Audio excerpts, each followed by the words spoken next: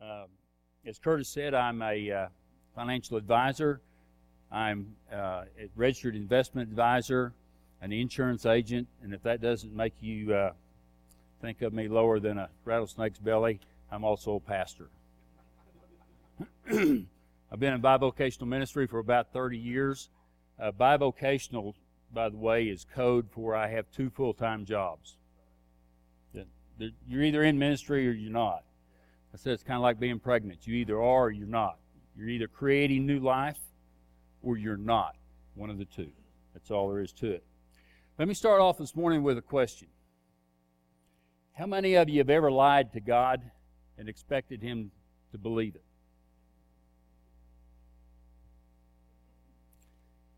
Ever told God that He was Lord of your life and then went on doing what you wanted to do without asking? You see, to know God, be in a relationship that He calls us to be in, it is to have an intimate relationship with Him. Anytime you see the word know, K-N-O-W, that translates to be in an intimate relationship with. And God calls us to be in that relationship. We can't be in that relationship if we have control. That's all there is to it. It's that simple. Paul in 2 Corinthians 13:5 says, examine yourselves. See whether you are living in faith. Test yourself. Do you not realize that Jesus Christ is in you? That is, unless indeed you fail to meet the test. Test yourselves. The Greek word that's used for test there is a word that says to examine yourself to see if you are unfit. Unfit. Are you unfit to be called a disciple of Christ? You see, the church at Corinth at this time had a lot of people in the service coming to church dressed up. They were dressed up like Christians, but they were acting like something else. They were not true disciples, and they were leading other people astray. They were showing people, making people believe that all I had to do was to dress the part. I didn't have to serve the Lord, and then I'd be acceptable. Just dress the part. Excuse me. The reason this is important in our finances is that if you're willing to lie to God, you're willing to lie to yourself about where you are. And the only way to get right, and Curtis talked about this, the only way to start is to find balance. First, we have to know exactly where we are before we can proceed from there. So this is important, to examine yourself. Be honest. Understand the reason that you are here, that you are asking God to be Lord of your life, and understand the reason that you desire to put your finances right. If it is just so you can buy something else, it's not going to happen. If you are putting your finances right so that you can serve God with all that you have, He will bless that. As long as you're still serving self, you'll serve yourself with your money. I can fool God. I can fool myself and maybe you about my walk with God, but I can't fool God. I can fool myself about my finances, but I can't fool my balance sheet.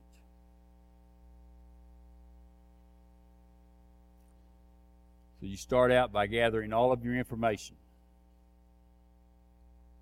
Lay it all out.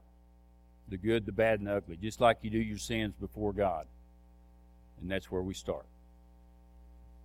That's where we start to build the plan. The second point this morning is to seek guidance. I guess most of you grew up here in the Panhandle like I did. And we were taught 4 things.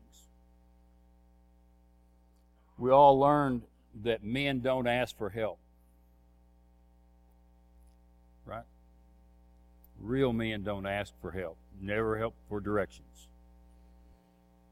I'm sure glad my wife's not here. The second thing that we learned was that a strong man reaches down and pulls himself up by his bootstraps. He cowboys up. The third thing is that you never show emotions or weaknesses. And the fourth thing is that you never let anybody know that you need them.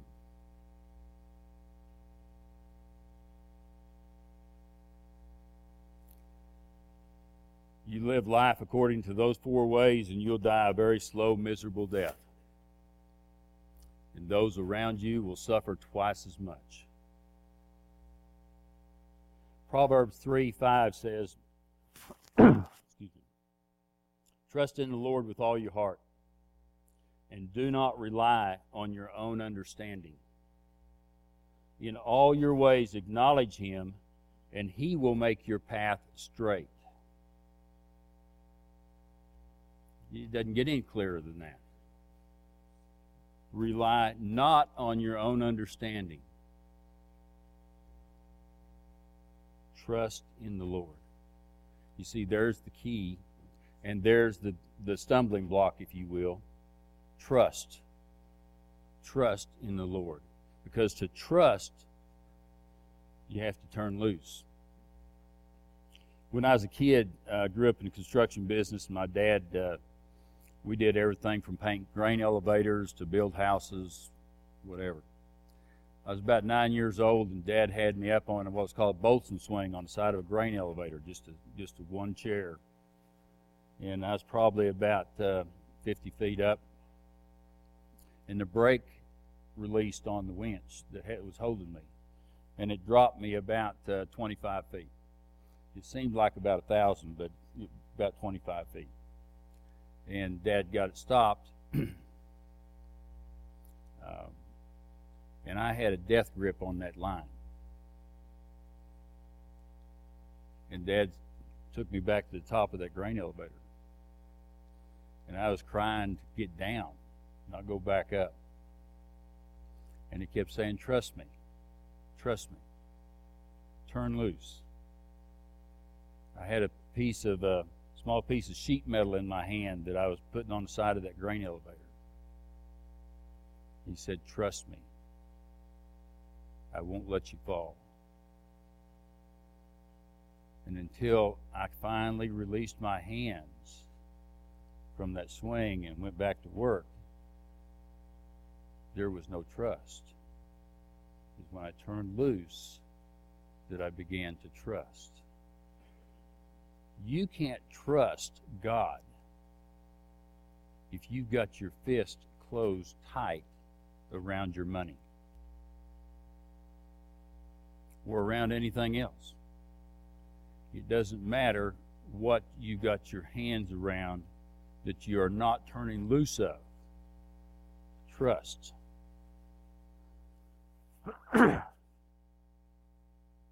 James 1:5 says, if any of you lack wisdom, let him ask God, who gives generously to all without reproach, and it will be given to him. But let him ask in faith with no doubting. For the one who doubts is like a wave of the sea and is driven and tossed by the wind. If you lack wisdom, it just slaps me in the face every time I read that. At what point in life do we think that we have the ability to say, I don't lack wisdom? I have it all knowed up.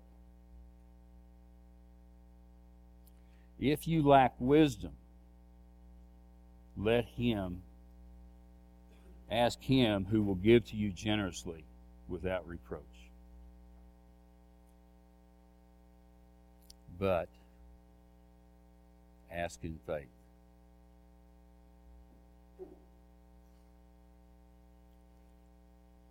Asking God for His help with your finances doesn't make you less of a man. Asking God for help in any part of your life does not make you less of a man. It makes you faithful. You are simply doing what God has asked you to do through His Scriptures. If you lack wisdom, ask Him, and He will make your path straight. My third point this morning is about analysis. It's about the return on our investment. In Luke 14:27, it says, excuse me, "Whoever does not bear his own cross and comes after me cannot be my disciple. For which of you desires to build a tower does not first sit down and count the cost, whether he has enough to complete it or not? Otherwise, when he has laid the foundation and is not able to finish, all who see it will begin to mock him." Analyze the cost. You know, there's a couple things going on in the Scripture. The first is that He's asking you, what are you willing to carry for Him? What's your cross? It's not about self-denial. This is about what are you willing to put on your back and to carry for Him. The cross that He had on His back when He walked was you and I. He carried the weight of the sins of the world. What are you willing to carry? Second part of that is, what's it going to cost you?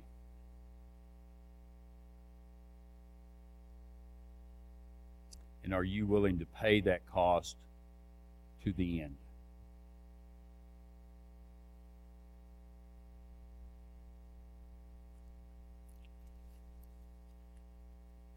For me, there's 4 things that this Scripture asks me. What will it cost me to personally be His disciple? Or what will it cost me if I fail to be His disciple?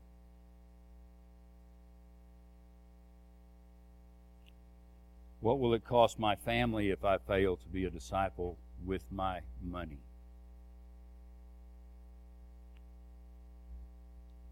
And what part of God's peace will it cost my family if I fail to be a good steward? And of what benefit is my stewardship to God? The fourth thing, and I'll close with this. You have to set your goals. We go out there and we work and we play, and we do it without a set of goals. We do it without putting together what we'd like to achieve at the end. We have no map without our goals. Proverbs 24:27 says, "Prepare your work outside, get everything ready in the field, and after that build your house." He's laid out a method. Till the ground. Then build the house and maintain it with what you produce. Prepare the work outside. Do what is necessary to find true north. Get your directions. Prepare the field. Get rid of the weeds, the debt that you've accumulated without asking Him about. Create a plan to get rid of that so that you can begin to save and to serve. Reap the harvest. Give to God. Cultivate the field. Reap the harvest. Give to God and others. And if you do that, your house will be built. Let me just close with this. God's blessed me tremendously by allowing me to be here, to be able to speak His word. He's blessed me in our business. And part of my ministry is to give back to those who are in need of financial help. So if you'll come to me, if you've got a problem with just setting up a budget, if you've got just a question you want to ask, if you need help building a plan, come to me. There's not going to be any cost. That's part of my ministry. If you've got questions about your business, finances, I'll work with you. And I'll do it as long as it takes. If you know somebody, if you know another man or woman that needs help, bring them to me. That's what this is all about, folks. It's about helping one another and putting together, using what we've been hearing for the past 6 or 7 weeks. Knowledge is worthless if it's not used. I find that most people don't come to a financial advisor for one of two reasons. They think they can't afford it, and that only wealthy people need it. Those are both a myth. All of us need help. Seek guidance. So, there's the offer out there. I'd like to work with you, help you any way I can, pray with you over it. Again, I praise you. Let's close in prayer this morning. Father, I just praise you so much. I'm just in awe, Lord, that you've allowed us to come together in this group of men that has here for one purpose, to honor you.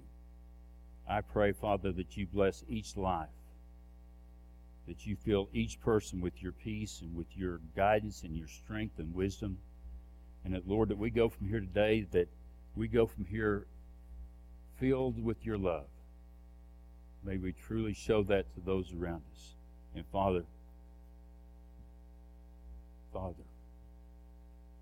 may we be faithful in what you've allowed us to use. In Jesus' name, amen.